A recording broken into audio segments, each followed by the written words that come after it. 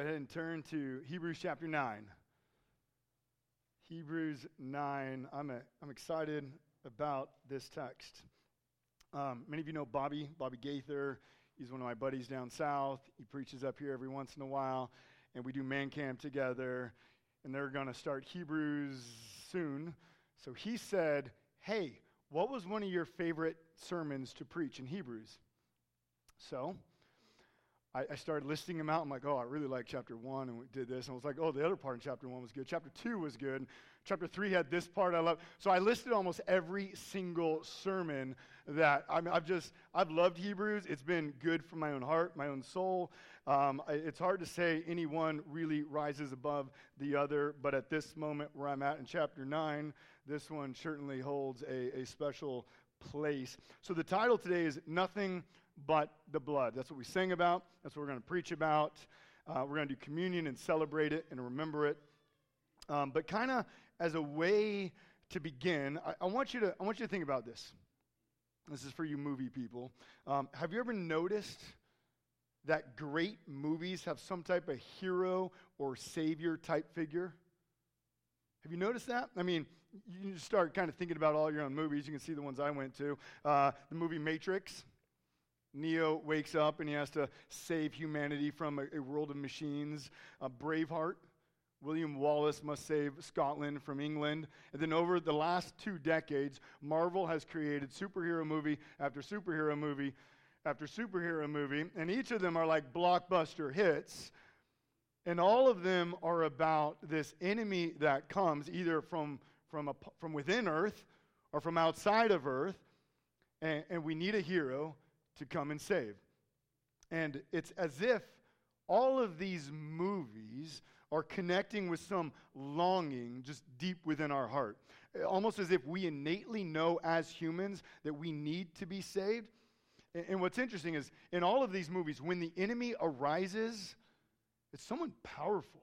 It's someone strong, and it's someone that when we look at, we're aware of our weakness, our fragility, going, there's no way that we're going to overcome this. And we continually say, we need someone to save us. We need someone like us, but someone far greater than us. So just think about it. So that's what we have in movies. Now think about the Old Testament. In the Old Testament, we have 39 books that prepares us for a Savior. The Old Testament, it sets the stage for why it's necessary for Jesus to come over and over and over again. Even as Amy just shared a few moments ago, we see that humanity is sinful and that there's nothing we can do in our might and our power and our wisdom to make us clean and acceptable before God. I mean, just think about how it lays case upon case upon case. At Genesis 3, Adam and Eve have sinned. So that's like 2 pages into the Bible. Adam and Eve have sinned. They're now removed from the garden, the very presence of God. We then see that sin spreads to all of humanity and becomes so incredibly corrupt by Genesis 6, like 4 pages into the Bible, God floods the entire earth. We then see that God will eventually begin working and redeeming a people for himself. And so he saves Israel through these 10 miraculous plagues and brings them through the Red Sea. Do you remember that? And you remember what Israel does right after that? After this incredibly miraculous saving and demonstration of God's power, they complain and they grumble, is he powerful enough to give us food and water? And then God will bring them to Mount Sinai where the mountain will shake and tremble. Lightning will come. A cloud will cover the mountain. A voice speaks out about it. The people are so scared. They know they can't touch the mountain because they're so unworthy. But then moments later, they build a golden idol and begin worshiping that. Then, a few pages after that, we have God's going to bring them into the promised land. The promised land that he's been promising them ever since he's begun working his plan of redemption. And when they're on the brink of the promised land, rather than trust him, they rebel against him again and say, no, we don't think you're strong enough and powerful enough to bring us into the land. So they go on a 40 year detour through the wilderness. God eventually brings them into the land, begins giving them victory over the enemies in the land, and we make our way to the book of Judges. Now, Judges, especially if you go to the last pages of the book of Judges, it's some of the darkest pages in all of Scripture. The stories that you read, there's a prostitute that is cut up and literally FedExed to different parts of the land to show the wickedness that is taking place. We then make our way to the kings, and you see the greatest king that there is, David, the one who has a heart after God, and yet he commits murder and adultery. I mean, just over and over and over and over and over again throughout the Old Testament, we see the sinfulness of man, the sinfulness of man, the sinfulness of man, and it's preparing us for a Savior, because as we go through, we know that we're guilty before God. There is no one innocent. We are damned, we are doomed, we are destined for God's wrath. We just see it over and over again. Sin is too strong for us. No one has the power to overcome it. And then we need to step back and just remember, what if the Old Testament is not a random collection of stories, but what if when we read about Israel and we read about the Old Covenant, we're supposed to come to the conclusion that all of humanity is sinful? What if that's the point? What if the point is that as we've been walking through the Old Testament and we see that God is continually gracious and patient with his people, but yet we're not able to be fully forgiven? We need a Savior. We need someone who's like us, but far greater than us, who can actually overcome this sin so we can experience the true blessing and presence of God. And then when we come into the New Testament, we see that the hero arises. A Savior is born. He's like us. He is man, but he's also far greater than us because he is also God. And today we're going to see that Jesus is the one we've been waiting for.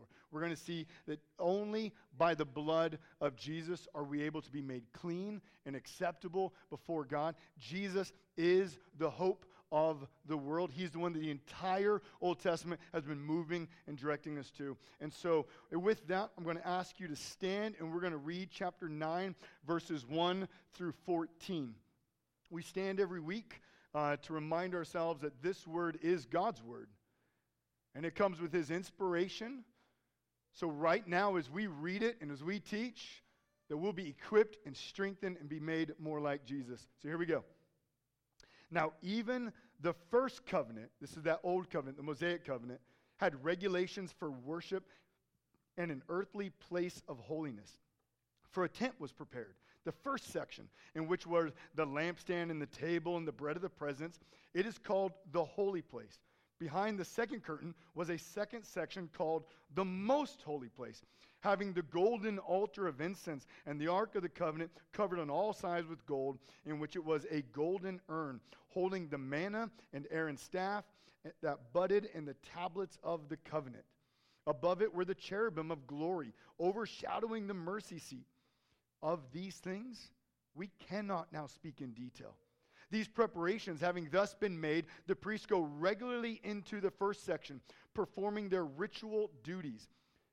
But into the second only the high priest goes, and he but once a year, and not without taking blood, which he offers for himself and for the unintentional sins of the people. By this, the Holy Spirit indicates that the way into the holy places is not yet opened, as long as the first section is still standing, which is symbolic for the present age. According to this arrangement, gifts and sacrifices are offered that cannot perfect the conscience of the worshiper, but deal only with food and drink and various washings and regulations for the body imposed until the time of Reformation. But when Christ appeared as a high priest of the good things that have come, then through the greater and more perfect tent, not made with hands, that is, not of this creation, he entered once for all into the holy places, not by means of the blood of goats and calves, but by means of his own blood, thus securing an eternal redemption. For if the blood of goats and bulls, and the sprinkling of defiled persons with the ashes of a heifer, sanctify for the purification of the flesh, how much more will the blood of Christ, who through the eternal Spirit offered himself without blemish to God, purify our conscience from dead works to serve the living God. Let's pray. Father, we come into this passage, and it's all about the blood of your Son.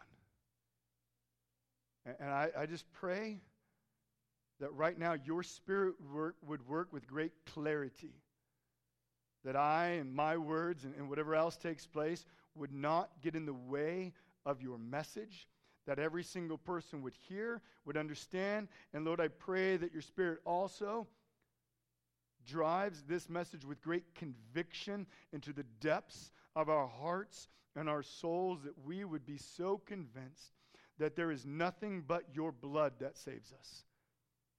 Nothing but the blood of Jesus. Lord, may our hope be all in Jesus. May we know that the only chance, the only hope, the only opportunity we have to be justified before you and live eternally with you is through your Son, Jesus. And Lord, I pray if there's anyone who does not yet know this message, has not yet believed in your Son, that they're hoping and believing in anything else, that you would bring conviction upon them today, and that they would trust in your Son, Jesus Christ, this morning. In your name, amen. You all may be seated.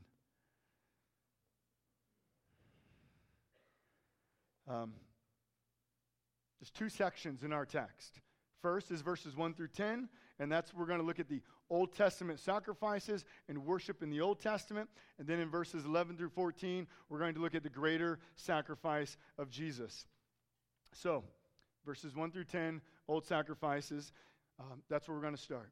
And the first 5 verses are all about the earthly tabernacle that Moses built. The tabernacle, which later became the temple that Solomon would build, was the place in which God's presence would touch earth. It was the most holy place in all of the earth. It was the focus of Israel's worship. And in verses 2 through 7, the author quickly reminds us of the structure, the 2 rooms that are there, the holy place, the most holy place, and the furniture that is in them. And I would love to spend a lot of time just talking about what those rooms were, what the furniture was about. But look at verse 5. Of these things we cannot now speak in detail. His point's not to unpack that.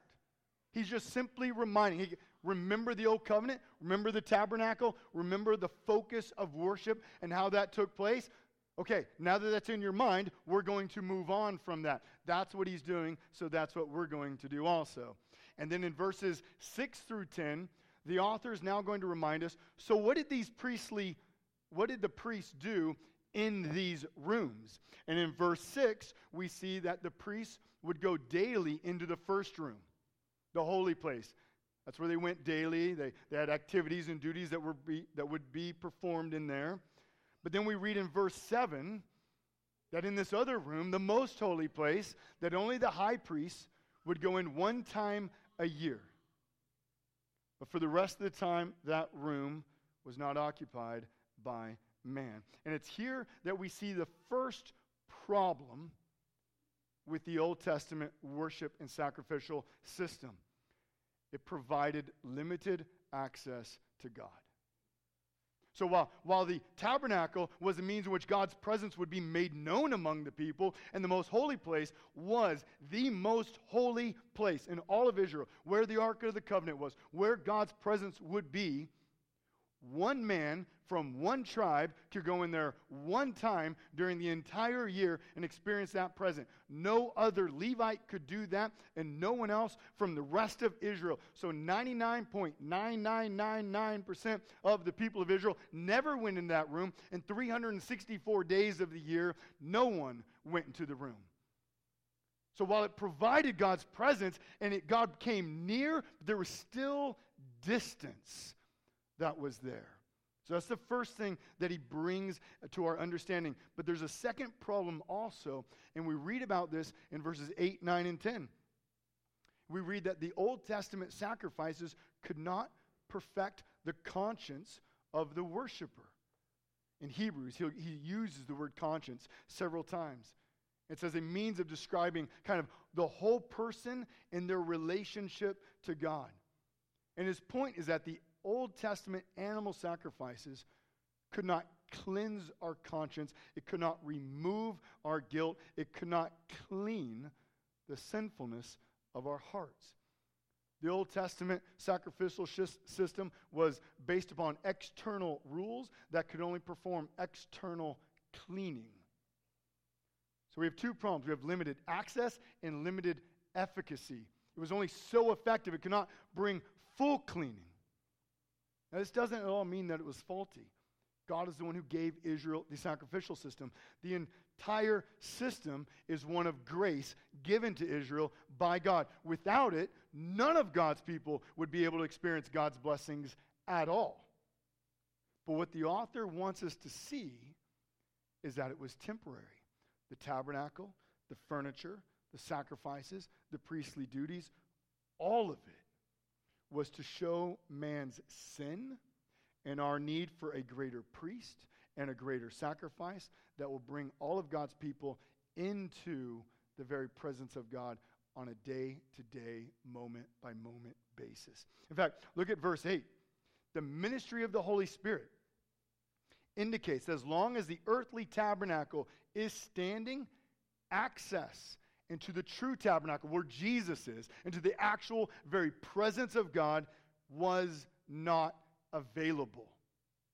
So what does that tell us? It means this earthly one needs to go away. We need for it to pass on. We need what verse 10 says, a reformation to come about. We need something new. We need something greater. And then you look at verse 11, but when Christ appeared as a high priest of the good things that have come, then through the greater and more perfect tent. So what's the point? Jesus is the great reformer. Jesus is the one who brings the Old Testament sacrificial system to an end. Jesus is the one who will do what couldn't be done before. Jesus is the one to bring the good things. What are these good things? It's what we preached on last week, the new covenant, this new heart with God's law written upon our hearts, that now we have the Spirit fully indwelt within us, that we would know him, that we would love him, that we would experience absolute forgiveness of sins. Jesus is the one who purifies our conscience. He's the one who makes it possible for us to experience God's blessing and presence every day. And how does that take place? By a greater sacrifice. If you remember, a couple weeks ago, I tried to lay out the flow of the argument. Chapter 7, Jesus is the greater priest. Chapter 8, he brings the greater covenant. Chapter 9, it's all based upon the greater sacrifice. So that's what we're looking at. We have the great priest who brings the new covenant. How does he do that? By offering a greater sacrifice. That's what we're looking at today, the great and perfect sacrifice that Jesus offers. And so today, 3 reasons why Jesus' sacrifice is greater. That's what we're looking at today. We're looking at what we sing about, what the title is, nothing but the blood, the very sacrifice of Jesus. So, there's lots of S's today. It just worked out that way. If those S's at all serve as a means of you remembering the why Jesus' sacrifice is greater, then I guess they serve their purpose. Other than that, they're just a lot of S's that are going to take place in every point. But Jesus' sacrifice is, number 1, substitutionary. It's substitutionary. In the Old Testament, animals were killed for the sins of man. They stood in the place of man. They received man's punishment. They were man's substitute. And on the Day of Atonement, this day exemplified the substitution more than anything else. The priest, he would go and he would grab a bull, and you can read about this, Leviticus 16. Probably one of the most important chapters in the entire Bible, especially in the Old Testament, about how God's people experience God's blessing. So Day of Atonement, the high priest would take a bull, and he would first sacrifice that. He would take the blood, go into the most holy place, sprinkle the blood in there. That was for him. Then he would take 2 goats. The first goat was to be a sin offering, so he would do the same thing. He would kill the goat, he would take the blood into the holy place, sprinkle it onto the ark, and then he would come back out. But then there was another goat. And listen to what happens with that goat. This is in Leviticus 16, verses 21 and 22. And Aaron shall lay both his hands on the head of the live goat and confess over it all the iniquities of the people of Israel and all their transgressions, all their sins. And he shall put them on the head of the goat and send it away into the wilderness by the hand of a man who is in readiness. The goat shall bear all their iniquities on himself to a remote area, and he shall let the goat go free in the wilderness. So what does it mean that the goat goes into the wilderness? Is it free? Is the wilderness a safe place for a goat? It carries the sins of the people away from the people, from the presence of God, where it will go and be killed, destroyed. That's the point. Remember, Jesus now represents both goats. He's the sin offering who was offered for us, but he's also the goat who carries the sins of the people, and he carries them so that he would suffer under them rather than us. When the priest would lay his hands on the goat, it was symbolic of transferring the sins of the people to the goat. And now Jesus takes the sins of the world, of those who will believe in him, and he goes out where he will pay the price for those sins. Now think about this. This is what Hebrews 13:12 says. So Jesus also suffered outside the gate in order to sanctify the people through his own blood. Jesus took our sins. He was marched outside the city, just like the goat was taken out, where he went taking his cross to the hill of Golgotha, where he would be crucified in our place, where he would be destroyed, carrying and bearing our sins so that we who believe in him could be forgiven and be justified. He's our substitute. And if you've read about the crucifixion in Matthew 27, verse 45, it says that from noon to 3 p.m., it turned dark over the land. Now, I don't know about you, but normally it doesn't turn dark at noon. Unless if maybe you live in Alaska. I don't know. We got some Alaska people here, I know. I don't know what time it turns dark there. But that's unusual. Why did it turn dark? You ever think about that? Why did the author even include that point? Like, what does it matter it turned dark when Jesus is on the cross? What if that's the picture of when Jesus has been now taken outside the city, where he actually suffers and experiences the very wrath of God? And that darkness now symbolizes that Jesus is no longer experiencing the blessing of God's presence, but he's experiencing the wrath of God.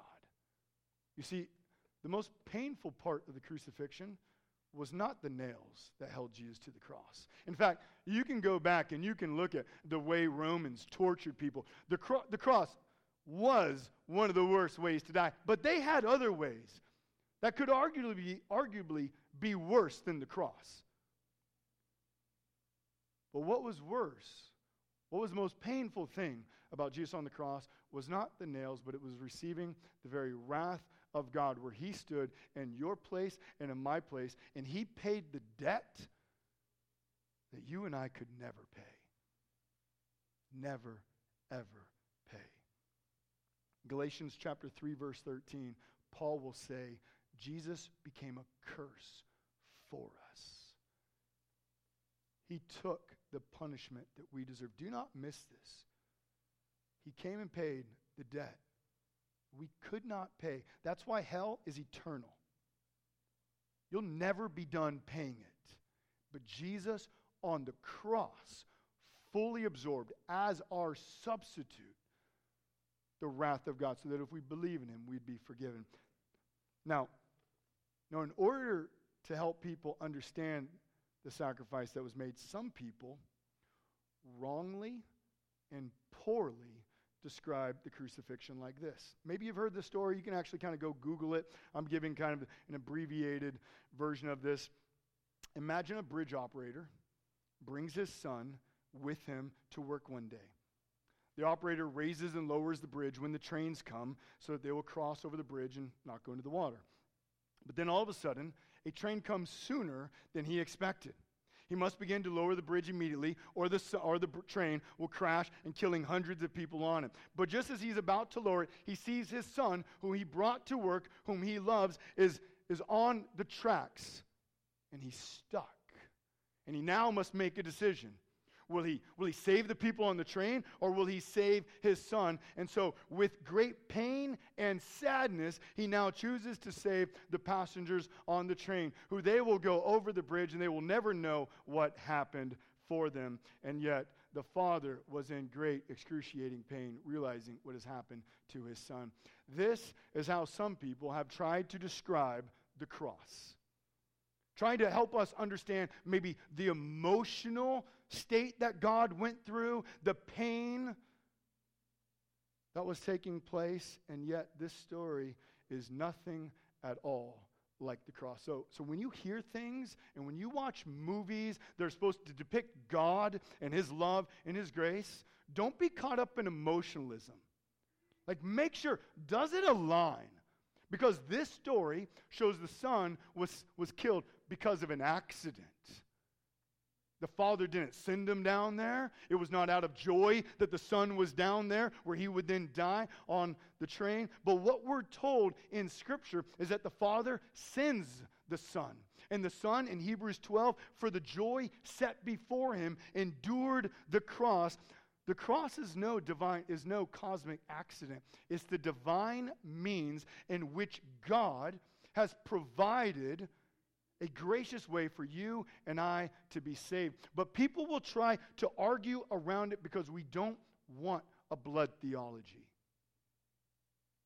We don't like the idea of a God who would intentionally send his son to die for the sins of others. We don't think that's loving. And we want a God that we're going to define, this is what love looks like. But every time we define love apart from God's word, it's twisted because of sin. But what we see that the cross does, it not only upholds love, but it upholds justice also. That our sins have offended God, they must be paid for. And so the cross is not only the means in which God shows his love for us, but it's also a means in which he upholds his justice so that we might truly be saved and he would be righteous. So number one, Jesus comes as our substitute, not as an accident, but for joy he came and bore our sins. Number two, Jesus' sacrifice is spotless. Look at verse 14. We read that Jesus offered himself without blemish to God. Now, the author throughout the book of Hebrews has over and over and over again repeated the sinlessness of Jesus. In fact, one of the last ones we saw, Hebrews 7, verse 26.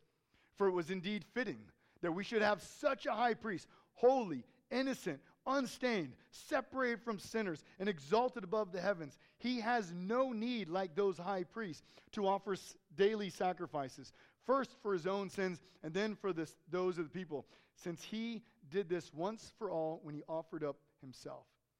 Jesus is spotless, without blemish, without sin.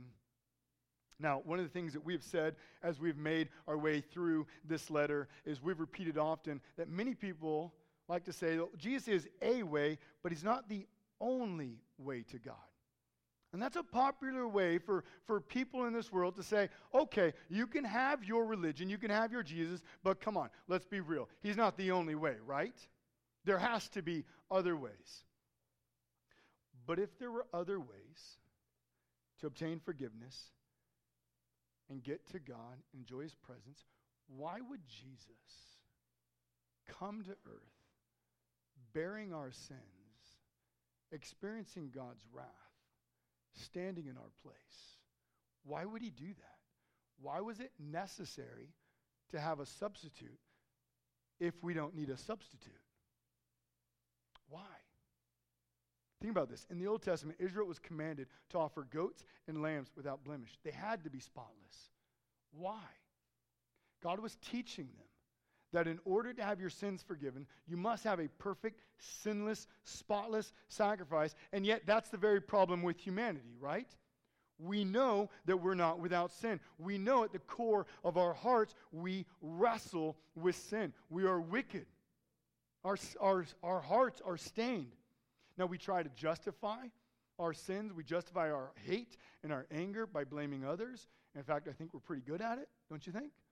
We're pretty good at in fact, I'd say we're professionals at blaming others and justifying our sins. But no matter what we do, we cannot remove the guilt that lies within our hearts. And the Bible's clear. The only hope we have is the blood of Jesus. Jesus' blood is the only currency God will accept for our sins. In fact, in the book of Malachi, last book in the Old Testament, I encourage you to read it. It's a simple read, and it just highlights how Israel was coming and worshiping wrongly before God. And what we have there is the Old Testament priests. They were offering animals to God, but they were, in Malachi, it says that they were blind, they were lame, and they were sick. So they basically grabbed like the worst of the sacrifices, and they said, well, we don't have any need for this. Let's just give them to God. And so in chapter 1, verse 8, we read this. Present that, meaning the unworthy sacrifice, to your governor. Will he accept that or show you favor? And of course, it's a rhetorical question. No. If a human will not accept your imperfect, blemished sacrifices, how much less will God? And here's the point of that. When we think we can come to God by any other means than the blood of Jesus, it's like we're offering sacrifices that are blind, lame, and sick. Just think about that. If we want to think any other way is possible, then what we're doing is saying, okay, we know you sent your son Jesus, and that's like the perfect way, but what if I bring this other way, and it's blemished, and it's blind, and it's lame, and it's only got 2 legs? Is that good enough? And of course, we know if we would not accept those things, how much less would God? The only means in which we can be saved is not only through Jesus being our substitute, but him being spotless, perfect, without sin, that he would truly be the perfect sacrifice so he could stand in our place. Number 3, Jesus' sacrifice is sufficient. Look at verses 13 and 14. There's a flow that takes place there that you can't miss. Verse 13, if the blood of goats and bulls and the sprinkling of defiled persons with the ashes of a heifer sanctify for the purification of the flesh. So he's saying, if these animals are good enough to sanctify your outside, verse 14, how much more will the blood of Christ be able to purify our conscience? He wants to show that Jesus' blood is sufficient. So not only is he our substitute, not only is he spotless, but he is sufficient. That's the word that Adiel used last week. He said, we don't use the word sufficient enough. So see, we use the word sufficient. There you go, Adiel. It works always very well when we preach on the blood of Jesus. So let me give you 3 words to think about as we think about the sufficiency of Jesus. And yes, they all start with S's. You know, I didn't even try. It just happened. Number 1, just single. In verse 12, we read that once for all, Jesus entered into the holy places by the means of his blood. Once for all. He made one sacrifice. There will never, ever, ever, ever, ever, ever be another sacrifice made. There needs to be no other sacrifice. Any idea of another sacrifice being made undoes what we read here. Old Testament sacrifices, temporary, all point to Jesus. Jesus fulfills them. There needs to be no more. He's now entered into the holy place, not the one made by man on earth, but the true heavenly tabernacle, the true tent, not of this creation, where he now is at the right hand of the Father, as our high priest. Never will another sacrifice be made. One sacrifice for all time satisfies the wrath of God for all who will believe in Jesus. Never again. So when you wrestle with your sins and you're going, okay, I know I sinned again, but does Jesus' blood still cover this future sin? Yes. It covers the sins you will do later today and tomorrow and the next day and all the way until Christ returns. And we are perfected in his presence. One sacrifice, fully sufficient. Number two, it satisfies. Verse 14, we read that because of the blood of Jesus, our conscience is purified. I just want you to think how good that news is. Our guilt is removed. We're forgiven. What was anticipated in the Old Testament is fulfilled in Jesus. This is what we need to remind ourselves of, and this is what the world needs to know, that in Jesus, our guilt is removed. Do you know that? I encourage you, talk to your neighbors. Talk to those who do not yet know Jesus. If you talk to them for any extended period of time, you can begin seeing the guilt that they carry with them, on how the burden of sins weighs down on every single person, pressing us lower and lower and lower. And there's nothing we can do to remove it. Now, we can dull the feeling temporarily. There's many ways we can do it. Feeling alcohol, drugs, sex, achieving success, buying more possessions. I mean, there's a lot of things we can do, and a lot of those things can feel really fun. But the thing is, the guilt always returns. The burden always returns. Nothing but the blood of Jesus will wash away your sins and bring forgiveness and absolute peace with God. That's what we need to know. That's what this world needs to know. It's a hope. I think we think that the world doesn't want to hear the gospel, which is why we're timid on sharing the gospel. At least one reason, right? I think we can at least meet each other there halfway. Many of us would think they probably don't want to hear the gospel. I think they do want to hear the gospel. They want this hope. They want their guilt removed. They don't know that it's Jesus, and the sin within them wants to push away. But it's through the speaking of this gospel, the sharing of this word, that the Spirit works, that they would have life. And that their eyes would be open to the only thing that can truly bring forgiveness and peace. And so I want to encourage us, let us be bold in sharing this gospel, because I believe the world truly, truly wants to hear it. And God's wrath has been so satisfied. If you go to Romans 8:34, and I'll just quote it for you, it says, Paul writes, he says, who is to condemn? Think about that question. Who's going to condemn you?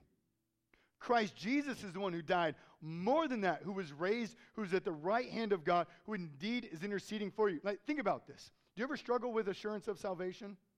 Do you know people that struggle with assurance of salvation? Do you ever wonder what you say at that moment?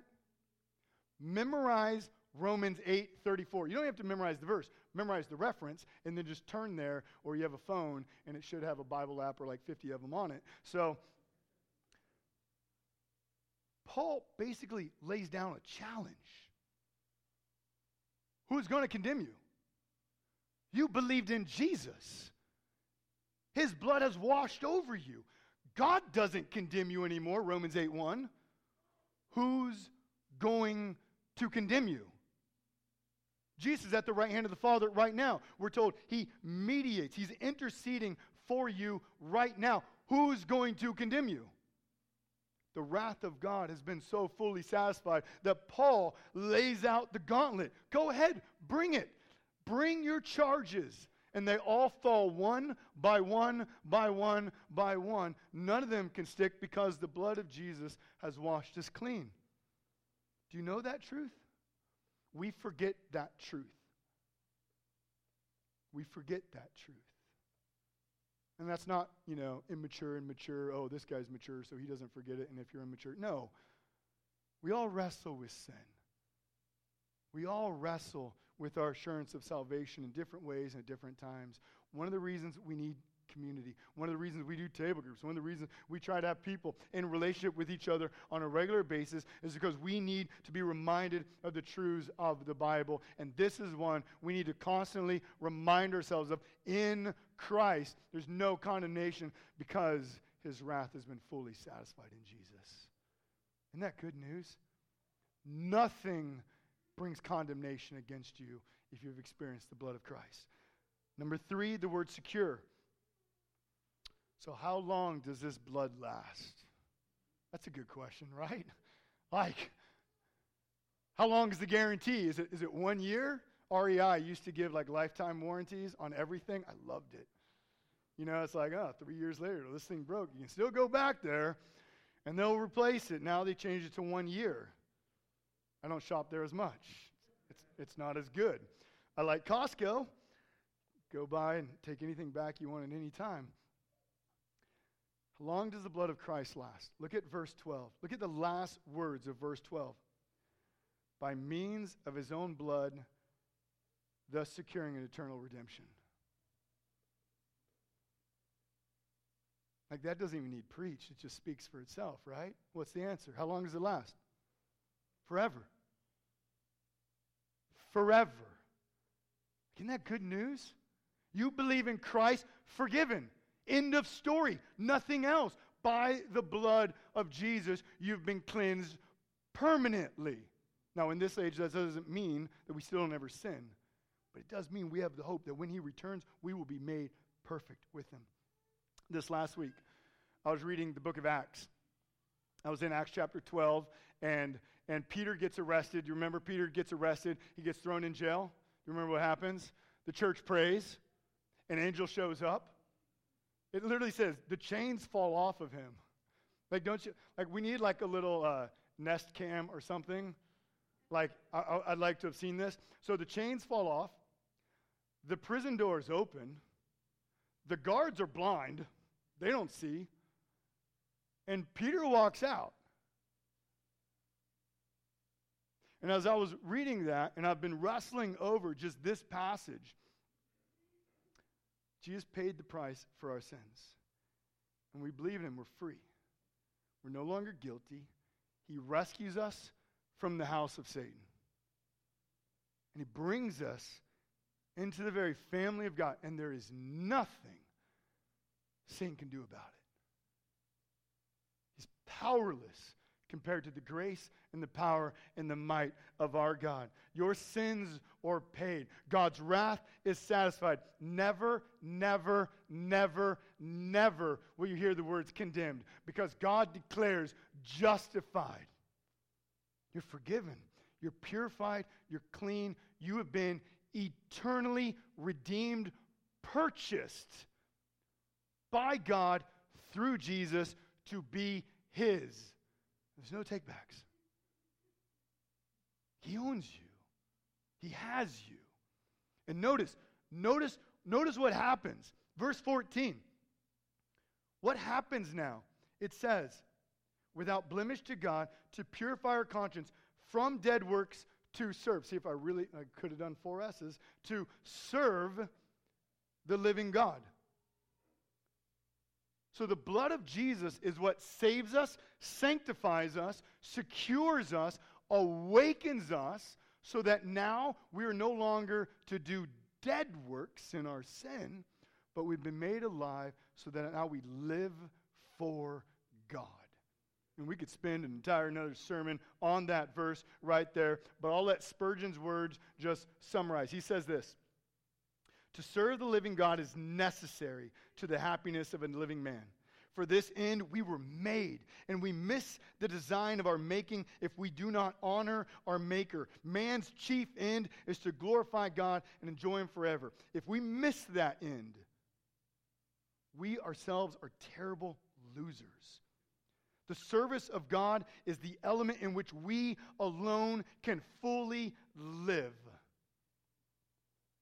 Here it is. Jesus saves us for God's glory and your joy, because your only lasting, eternal, true joy is found in living for God, serving him and experiencing his presence. We need a Savior. 39 books in the Old Testament set the stage. We are sinful. Read your Old Testaments. They prepare us for why we need Jesus. Sin is too great for any man to conquer. We need one man who is both man and God, and then comes Jesus. And by his blood, by his death, by the cross, we are saved. God's wrath is satisfied, and we have everlasting life. So I just ask you, have you trusted in this Jesus? Are you familiar with him, but have you trusted in him? Do you know that his blood has been applied to you? Do you know that you're forgiven? Do you know he came to stand in your place? Do you know that he's spotless and you are not? Do you know that he's the only one who satisfies God's wrath and brings eternal redemption? Jesus is the greater high priest who offered a greater sacrifice and thus entered the greater tent, having achieved a greater redemption.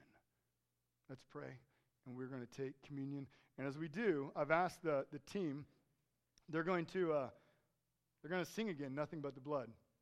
And so normally what happens is while these elements are being passed out, we're asking you to think, to pray, to have a few moments with God as you wrestle through what we're about to do. So you can do all that, or I want to invite you to sing these words and let them be your heart's cry.